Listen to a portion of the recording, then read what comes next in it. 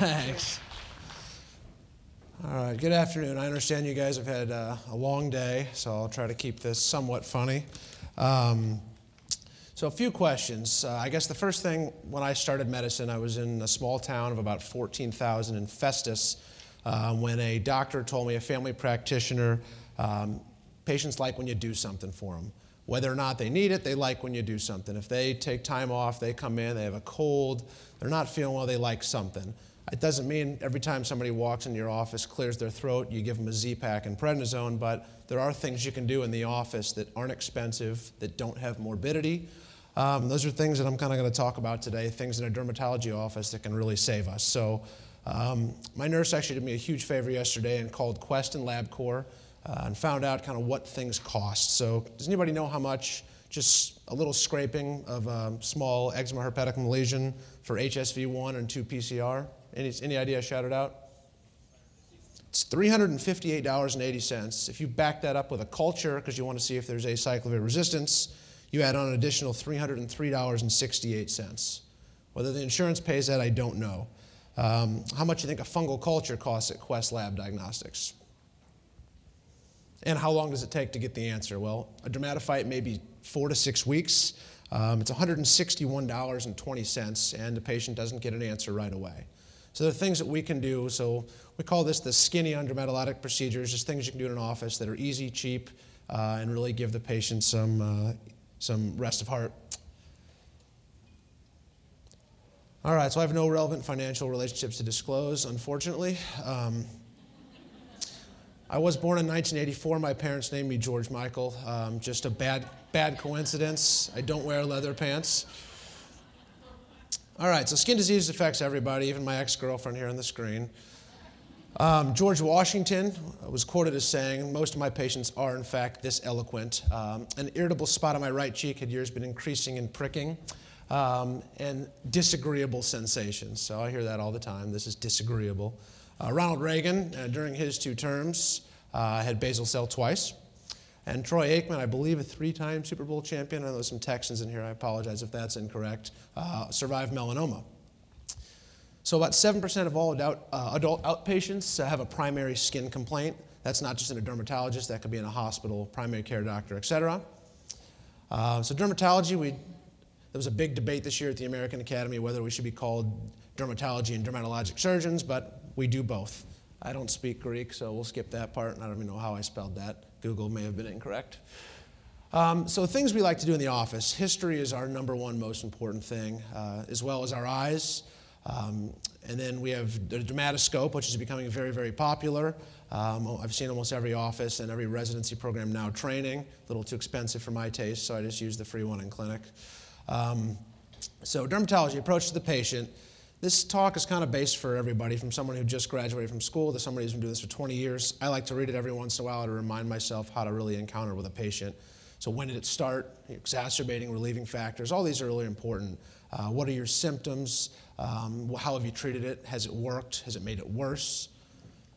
So physical exam, you want a completely undressed patient. I always do recommend that you have a chaperone of the opposite sex. I think you're doing a disservice to your patients if you don't look everywhere when they're in the room. That's what they came for. So private areas, don't be afraid to ask, sir or ma'am, do you have something in a location you might be embarrassed about? And then skin is included as systemic disease. This is also important. So levodoreticularis, kind of a vascular condition with this purplish discoloration, can be lacy, can be net-like or aggravated by cold exposure. Connective tissue diseases can cause this. Reed syndrome, things like little Derrier's sign, you just tickle a little lesion, it kind of vibrates and piloerects. That can give you an idea of underlying uterine fibromas. So this is just basic stuff. So tools we use, this is kind of the skinny part of my procedure, of my presentation. So handheld magnifying tail dermoscopy. The big thing you want to ask yourself when you pick one of these up is this pigmented or is this not pigmented? And then when you go from there, you kind of take your tree down. For a pigmented lesion, am I worried about this? Am I not worried about this? If it's not pigmented, you got a whole bunch of other things. This is an example of an arborizing pattern of blood vessels you'd see with a basal cell. There's lots of different keywords and lots of different methods. I was taught the Menzies method by one of my mentors, Dr. Tarbox. I'm not going to go into detail on this as I'm not an expert, but it's great to have one of these in clinic. So next, a microscope. You can do a ton of stuff with just your plain old office tools and office stock that don't cost money and give answers. So things we're going to go over details on, and really, I learned this my first day of residency, and I even reviewed it again last week when I had a patient who needed a Zank. So KOH, scabies preps, trichogram, and Zanks, which are really, really important. And I'll actually show you, I took a picture with my iPhone that I added on this morning of a really neat patient. So materials for a KOH prep. Sterile 15 blade for nail and for skin, and then a forceps for hair. Why would you do one for hair? Well, you can see if you have what type of organism, you can guess if it's inside or outside the hair. It's pretty important. 70% alcohol you can or cannot use. Some people clean the surface to wipe off debris and mostly other things that patients have been putting on there, whether they're topical steroids, etc. Glass slides and microscope, disposable pipettes or a squirt bottle of KOH, microscope itself, and then the KOH. So what is KOH? It's a very, very strong base. It dissolves tissue cells and keratinized material, making fungal elements and other parasites more visible. The cellular chitin makes fungal elements resistant to the denaturization of the KOH. And DMSO, which you often see right next door to the KOH, and then the percentage, it kind of helps with the accelerate the process with or without heat. Some dermatopathologists don't favor heat. So the shelf life's about a year. I've looked in my call bag last week, and it was like 3 years old. It still works fine. All right, so you want to cleanse the skin, really to take off debris. If the patient said, I've put nothing on this in 2 weeks, you don't need to do that.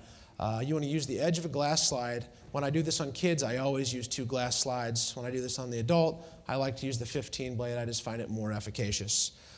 If you have a bullous lesion, big thing you want to remember, if you think it's a vesicular eruption, you want to take fluid from the base of the vesicle. If you think this is bullous tinea, you want to get it from the undersurface of what you scrape off. Sounds silly, but that's just important things, and you're really not going to have a very accurate test if you don't do it correctly.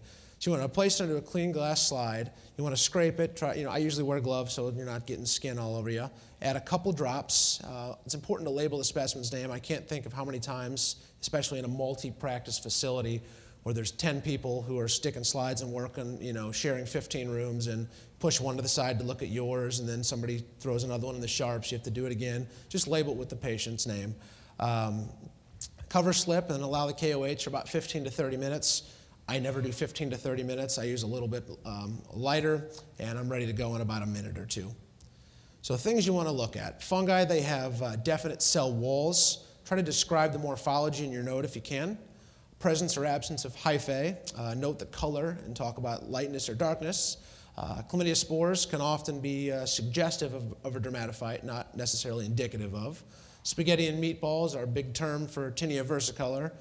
You don't always need to do this for tinea versicolor. We know what that looks like. But if a patient has a hypo or depigmented process, may or may not enhance a Wood's lamp, why not? It's good educational value, and it's always good practice. And then budding yeast, indicative of candida. So scabies. Oftentimes you can get an inflammatory response to scabies. You can even get an id reaction to scabies or dermatophyte infection.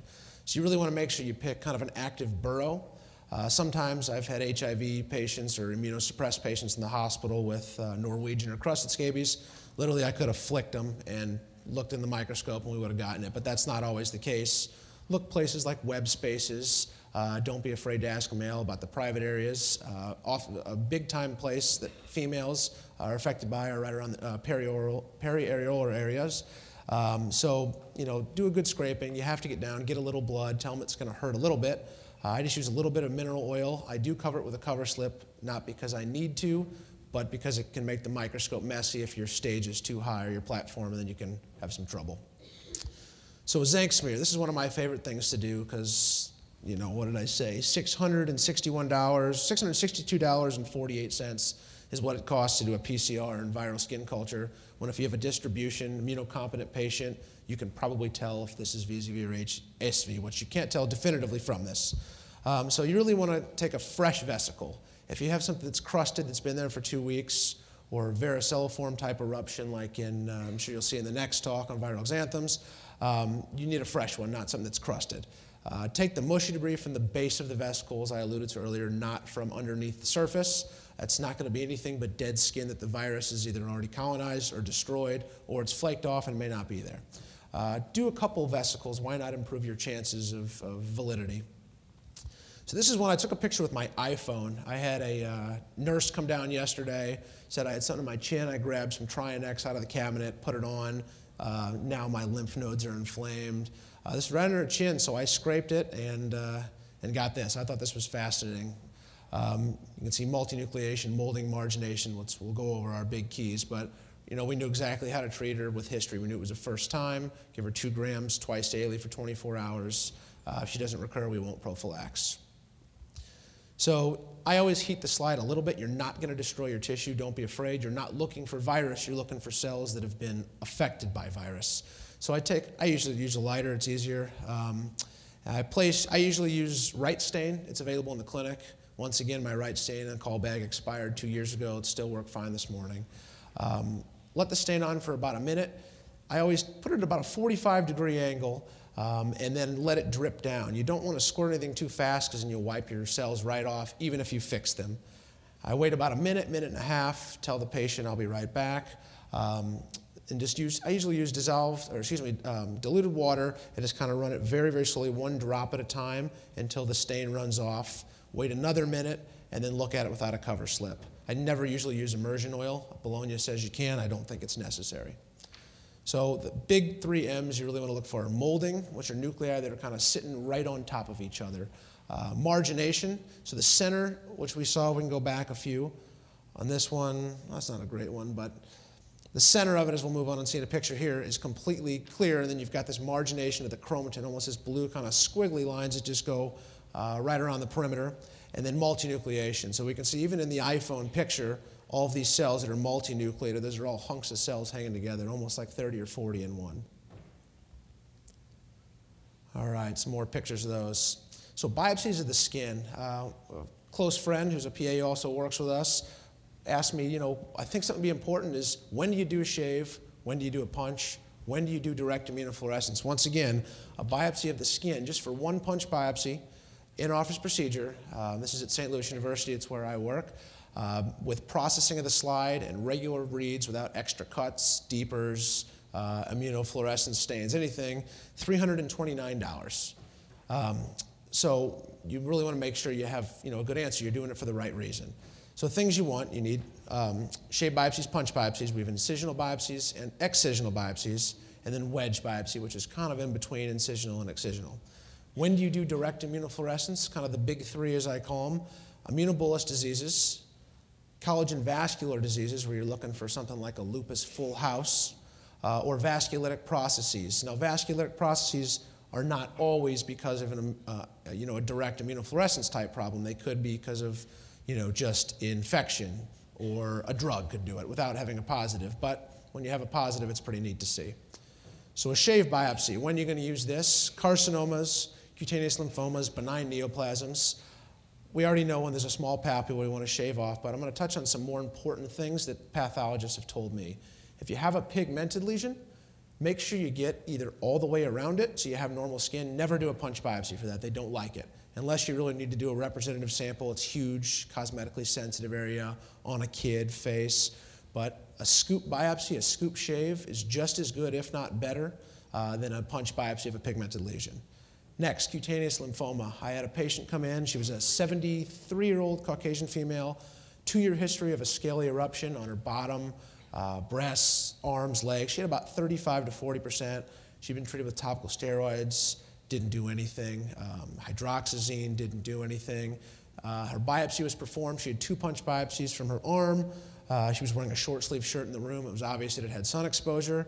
So got her in a gown, brought my nurse in. We looked absolutely everywhere. Her bottom actually had cleared up at that point. We did a long shave, skinny shave of her right breast. First question I asked her, ma'am, how provocatively do you dress? Her daughter laughed because she was 73. She said, I never wear low-cut shirts. We found mycosis fungoides with over 10% just right on her like that after 2 years of fighting with it. So next, when to do a punch biopsy. So an eruption or an inflammatory condition.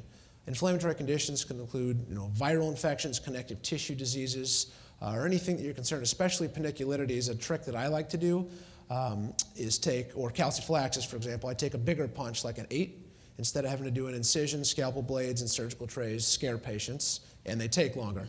Do a 6 or 8 millimeter punch, go all the way down, take your scissors, cut out, and then do a second punch right below it. You can put them in the same biopsy tube and just make sure you let your doctors, your pathologist know. So when to do an incisional biopsy? Well, something's cosmetically sensitive, or you're very concerned for a massive, massive, massive melanoma that's probably going to require a staged excision. You don't really want to mess up the lymphatics. That's okay to do an incisional biopsy. And then excisional biopsy is something you're pretty concerned for melanoma. It's not lentigo maligna on the face, just a small lesion maybe on a young person's extremity.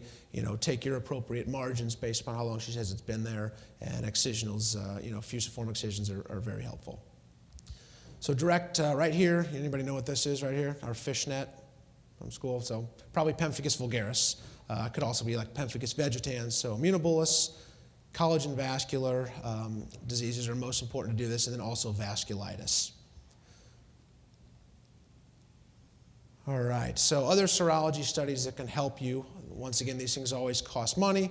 Any type of connective tissue disease, ANA with reflex is always a good screen. I never start with just ANA and everything else. I usually do the reflex. If it's positive, then you can have other things. But remember, you can have false positives, so reflexes are not always great. So patch testing. We do this in our office, not just true testing, but full patch testing at St. Louis University, Dr. Nicole Burkemper. It detects a delayed type 4 hypersensitivity. This is not something I jump to right away because, once again, it's expensive, but it's also a pain in the summer. It takes a long time, sometimes a week off work, especially if somebody does manual labor. So a true test is a good start. It's got a few allergens, nickel. I believe it's up to 32 now. Correct me if I'm wrong. But things I like to try first are elimination techniques, go into fragrance-free type products. But if not, so example right here, shoe dermatitis. This is something we can test with a true test. This is probably potassium dichromate from her leather shoes. Instead of immediately testing this young lady, you could probably say, hey, maybe order shoes from this website, provide them the information that have rubber-only shoes. Unless you think they have a rubber allergy, you can get them some Dutch shoes. I don't know. All right, so this is what we do. We fill these little wells with aluminum. Never be afraid. Sometimes the aluminum itself, usually not allergic, but can be. Have them come back 2 different times, once at day 3 and then once again at day 5. Look at them both times. I have a little thing that I tell patients education-wise before they do patch testing. Try to avoid systemic steroids for at least 2 weeks. Try to avoid artificial or official tanning at least 2 to 4 weeks prior to coming in. You're not going to get the response you might want otherwise. All right, so dermatology therapy is just for a few different things by diagnosis. Acne, oral and topical antibiotics. I think that educating the patient is most important for things like this. And also being inquisitive with the patient. I think that, I'm not going to go over all the details for these, but I had a patient yesterday who was talking about compliance. Oh, I just don't really take them. 17-year-old gal on minocycline. I'm looking at her gums, I'm looking at her shins, I don't see any pigment problems. Why are you not taking them? And finally, she was getting a little bit headaches. So the vertigo never went away as she was, instructed at first. So communication is important. So psoriasis, we have a lot of different things. We're going to talk a little bit about proper technique for intralesional steroids. And then phototherapy, also something you can do in the office. This is not as inexpensive for the patient, even though compared to a $17,000 a year, Humira medication, this is cheap, but a patient may have to pay a $30 copay every time they walk in 3 times a week, 30 times a week times 4 weeks, that eventually builds up. All right. So verruca vulgaris, we see this a lot in clinic. Things we can do, liquid nitrogen. So there is a technique to liquid nitrogen. It's not something that you just squirt that any family practice doc or non-dermatology physician or PA could do. There's a technique to it. So why do I like it? A, it's safe. It's safe in pregnancy. It's safe in young folks. It's safe in elderly people. There's no age limitation to it. It's very, very cheap.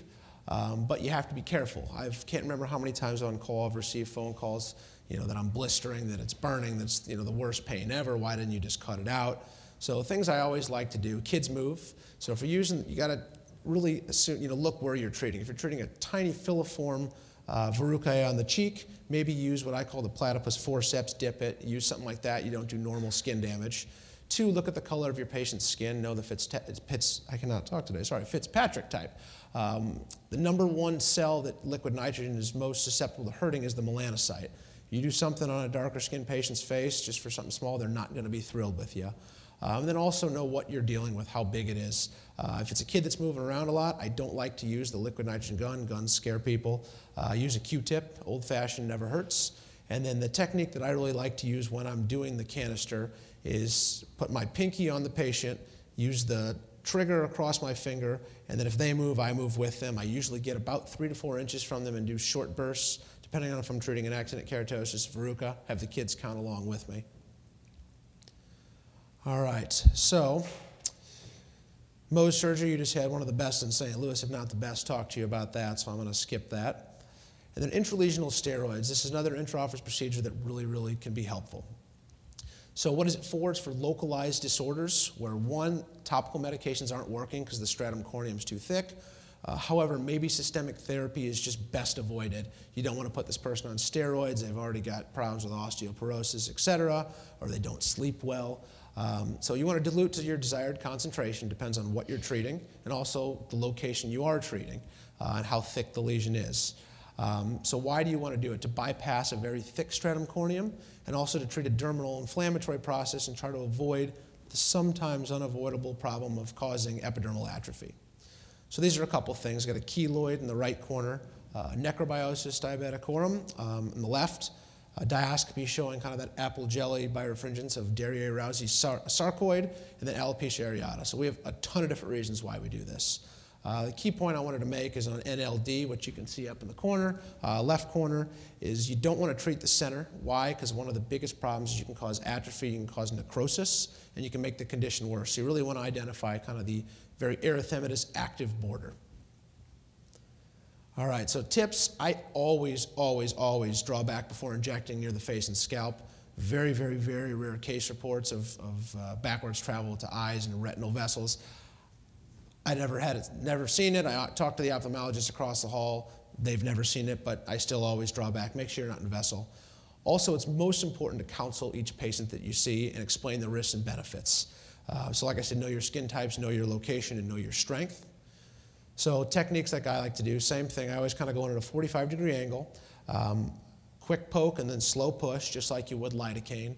Other things I like to do is, like I said, draw back on the face and make sure you've identified the lesion itself. I don't ever usually numb before I do this. I'll do topical numbing because you can lose sight of your lesion. If you've got a prurigo nodule and you blow it up, the epinephrine, as we just saw in pictures, the presentation below whitens it out. You may not know where you're shooting it into, especially if you've just done diascopy on something like a Darrier-Roussey sarcoidosis, you might lose the lesion. So adverse effects, post-inflammatory, whether hyper or hypopigmentation. Your largest concern is going to be in a darker skinned person causing hypopigmentation. Epidermal atrophy is one of the reasons we tried to use this and go deeper into a lesion. If we have something granulomatous, GA is another example. Fat atrophy, warn them, if it's a concavity, you may have a divot. If it's an area that's already convex, they may not notice a larger divot, but still tell them. In a patient that's a poorly controlled diabetic, even though you're only putting this medicine into the top portion of the skin, they could have elevation of blood pressure. They could also have elevation of blood glucose or worsening of eye findings. You could also tell them, hey, this may not do anything. I've cranked it up to 40 milligrams per milliliter and an entire cc in keloids, and they still didn't do anything. All right, so let's see how I'm doing on time. I'm a little bit short. We'll breeze through a couple cosmetic dermatology. You'll get some more with the workshop tomorrow. So this chart I just found very important. These are the FDA indications for Botox, Botox Cosmetic, Xeomin, and Myoblock. This doesn't mean this is all you can use it for, but these are the ones I talked about in my pearls I would go through. All right, so let's go back here. So what is it? It's a group of Botox that affects neurotransmission and neural function. You've got lots of different types, A through G. You try to create chemical denervation and atrophy of muscles by blocking the acetylcholine release from the presynaptic terminals. So we've got a couple different chemicals we work with. One is SNAP25, one is synaptobrevin. Probably not important unless you're taking a test. Why do we use this? Muscle hyperactivity.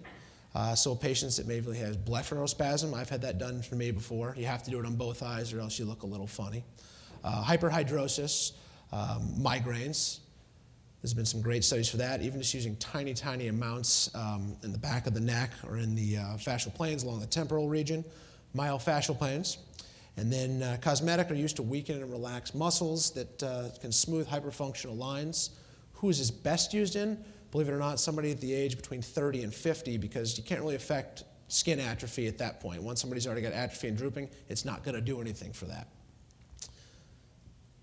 So MyoBlock, it's used for cervical dystonia. I've never used this, and I hope in my career to probably never use this. All right, so how to handle Botox. Each office does this differently, and different people do this differently. Some doctors prepare it themselves, some PAs themselves, some have medical assistants, nurses. What you really want to know is consistency. Dr. Deanna Glazer, who taught me all about Botox and botulinum toxins, she says, why make it difficult on yourself? Make something easy to measure and easy to count. So how does she dilute her Botox? She dilutes it so she can count it easily, and each unit represents a certain amount, and you can see on your syringes depending on which ones you buy. So she does reports as 2.5 milliliters. Also, preserved versus non-preserved saline. I'm sure everybody's heard about this. We use preserved. Why? It doesn't hurt as bad. And also the shelf life. Some say once it's mixed 4 hours. We keep it refrigerated for about a week and have never had any complaints. So the effects usually kick in about 1 to 3 days. And obvious for 3 to 4 months. It's like sticking your arm in a cast. If you keep your arm in there for 3 months, take it out and wiggle it around and then put it right back in.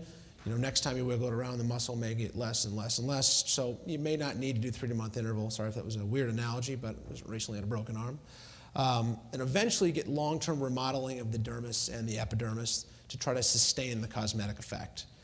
Like I said earlier, patients 30 to 50 years old are most responsive because they haven't lost that skin elasticity yet. Or you try to catch them before the muscle contraction contributes to that. So targeted wrinkles that we have here, glabellar region or your corrugator, the horizontal creases across the bridge of the nose, there's the procerus muscle, all these are labeled. Crow's feet, which we're looking, attempting to get FDA approval of, it's on its way. Perioral, your orbicularis oris muscle. The forehead, the frontalis. Chin, the mentalis. Lateral corners of the mouth, and the bunny lines, the nasalis. And then also a muscle I like to frequently inject with a small amount, kind of right up in here.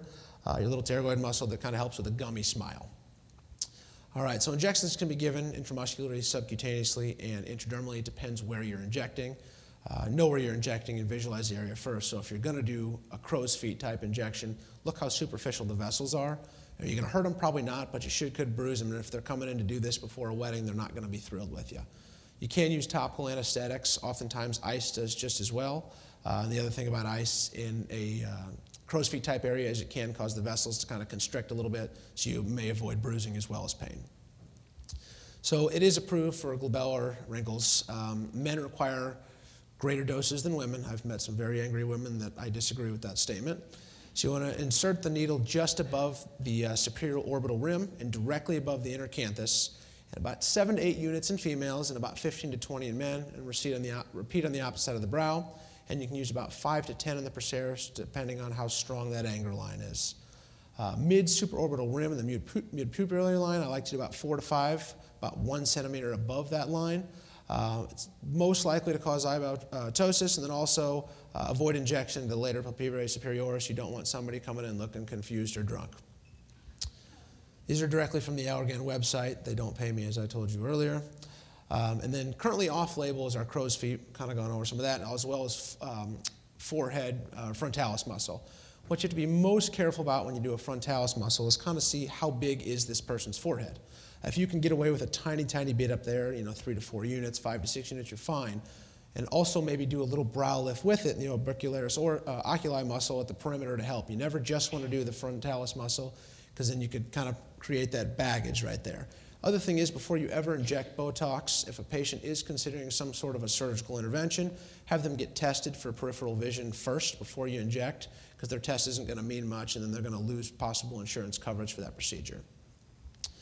So brow lifting as well as can diffuse into the frontalis muscle. So if you do a little bit into the lateral orbicularis oculi muscle, you can get a little bit of diffusion into the frontalis and kind of knock 2 birds with 1 stone.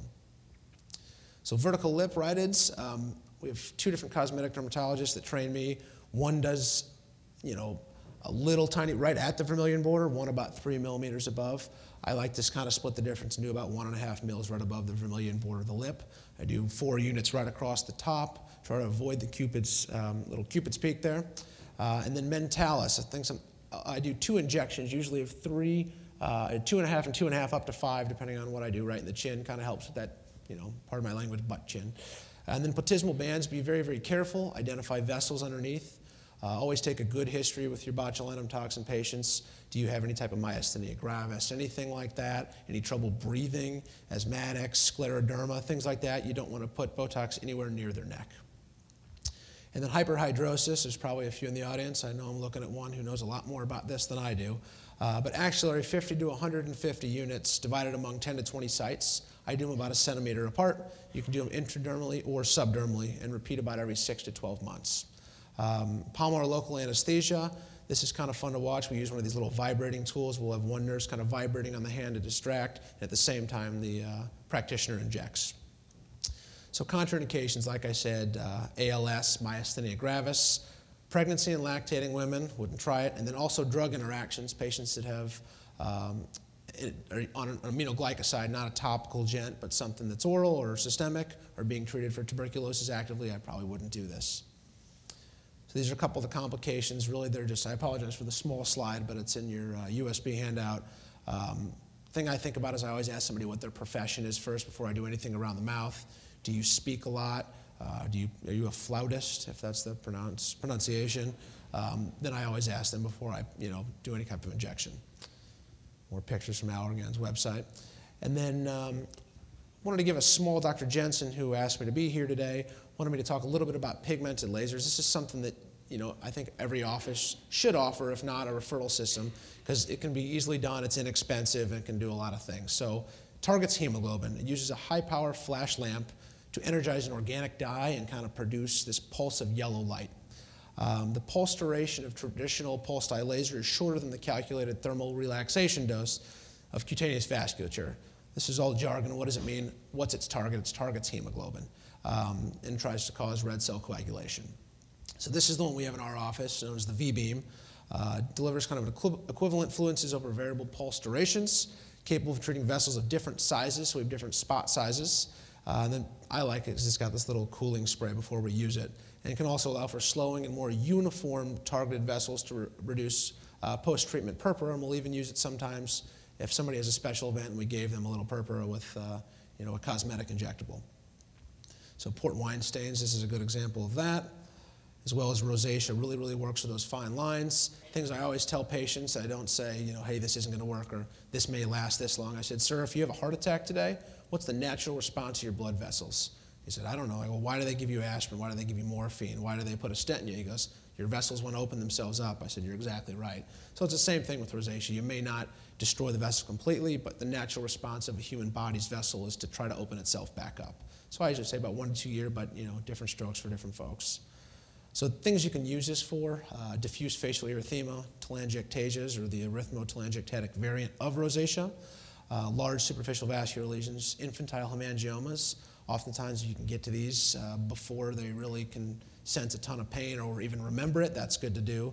Stria rubra, is that really for the pigmented part of that? Not necessarily, but the vessels that run in the superficial stria there can actually cause some collagen stimulation.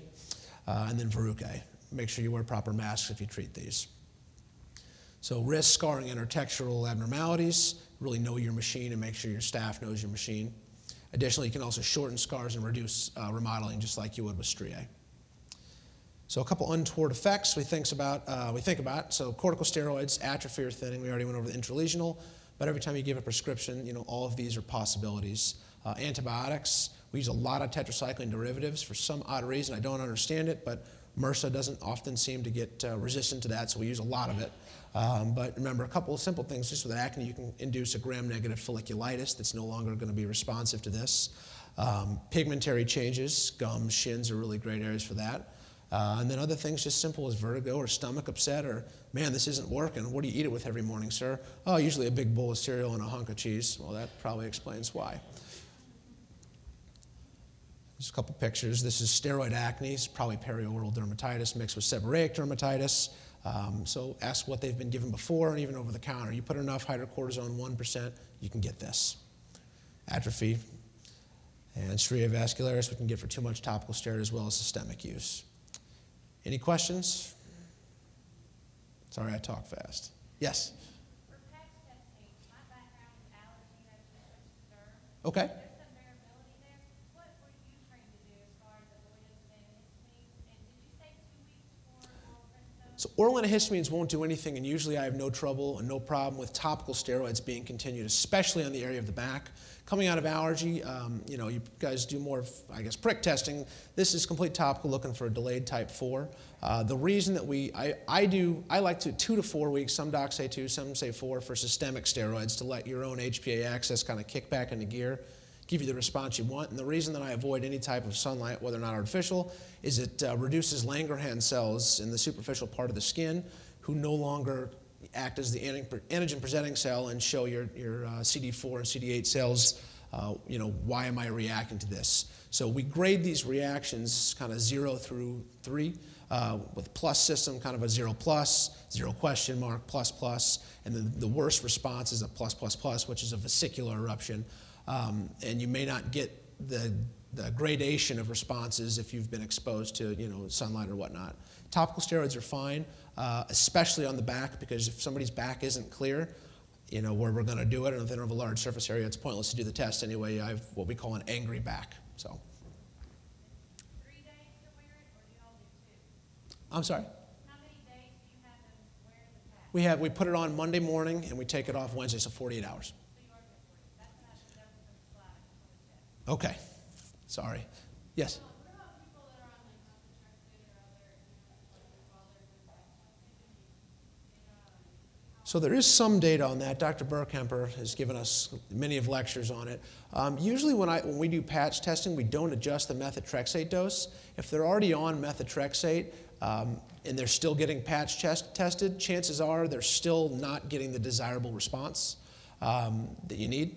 And everybody's renal function adjusts differently to methotrexate. So, oftentimes I try to keep somebody at 10 to 15, but if they're at 20 and they're still breaking out like crazy, I don't drop them to 15 to check the test. It's not necessary. So we normally just prednisone we avoid, and we will leave them on their methotrexate test. In terms of specific studies, I can look that up for you. I don't know off the top of my head. Any other questions? All right, so I'm going to go to my pearls now. I was asked to add the, oh, sorry, go ahead.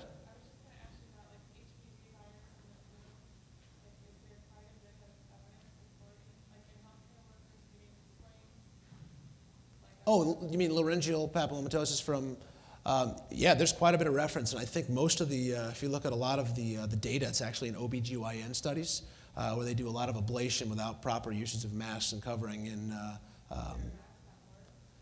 I use the TB mask, personally. I always wear the, whatever one's approved for your current institution for, if there's some sort of a TB outbreak or flu outbreak or whatnot, I wear that one, so. I don't do it with liquid nitrogen ever. Anything you can have aerosolized, so anything that if you shock normal skin and saw a little bit of a poof. So I do it if I'm just doing electrodesiccation, electrofulguration, or even just electrocautery. I always do wear a mask, patients, if I'm doing that. Even if it's like something that I shaved off and I'm darn sure it's a verrucae, I still wear my mask when I cauterize the base. Any other questions? All right, I'm going to jump to my pearls here. So, within reason, try everything on yourself that you've tried on your patients. I'm not saying shave everything, shave biopsies, punch biopsies, but empathy goes a lot longer and a lot farther than sympathy does, I think, with respect to explaining. If you've never had an injection with lidocaine, let your med student or your PA student, your nurse, or even your MA, let anybody, the receptionist, why not squirt some of that in your arm so you can explain to the patient. Practice what you preach. If you come in looking pretty tan and you're saying, hey, wear sunscreen every day, And then dermatology is a big team. No player is more important than another. We have our doc meeting, nurses meeting, PA meeting, nurse practitioner meetings.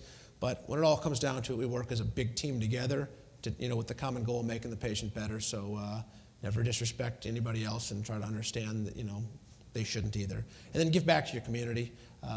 We're all successful. This is a high-paying field no matter what we do. Always give back to those less fortunate, animals, whatnot, like my little friends here. This is my new guy, Monroe. He was in the Sykeston pool a couple months ago, and his brother, Captain. So, all right. And thank you to Dr. Jensen, Dr. Vidal, and Kimberly Brown. Thanks, guys.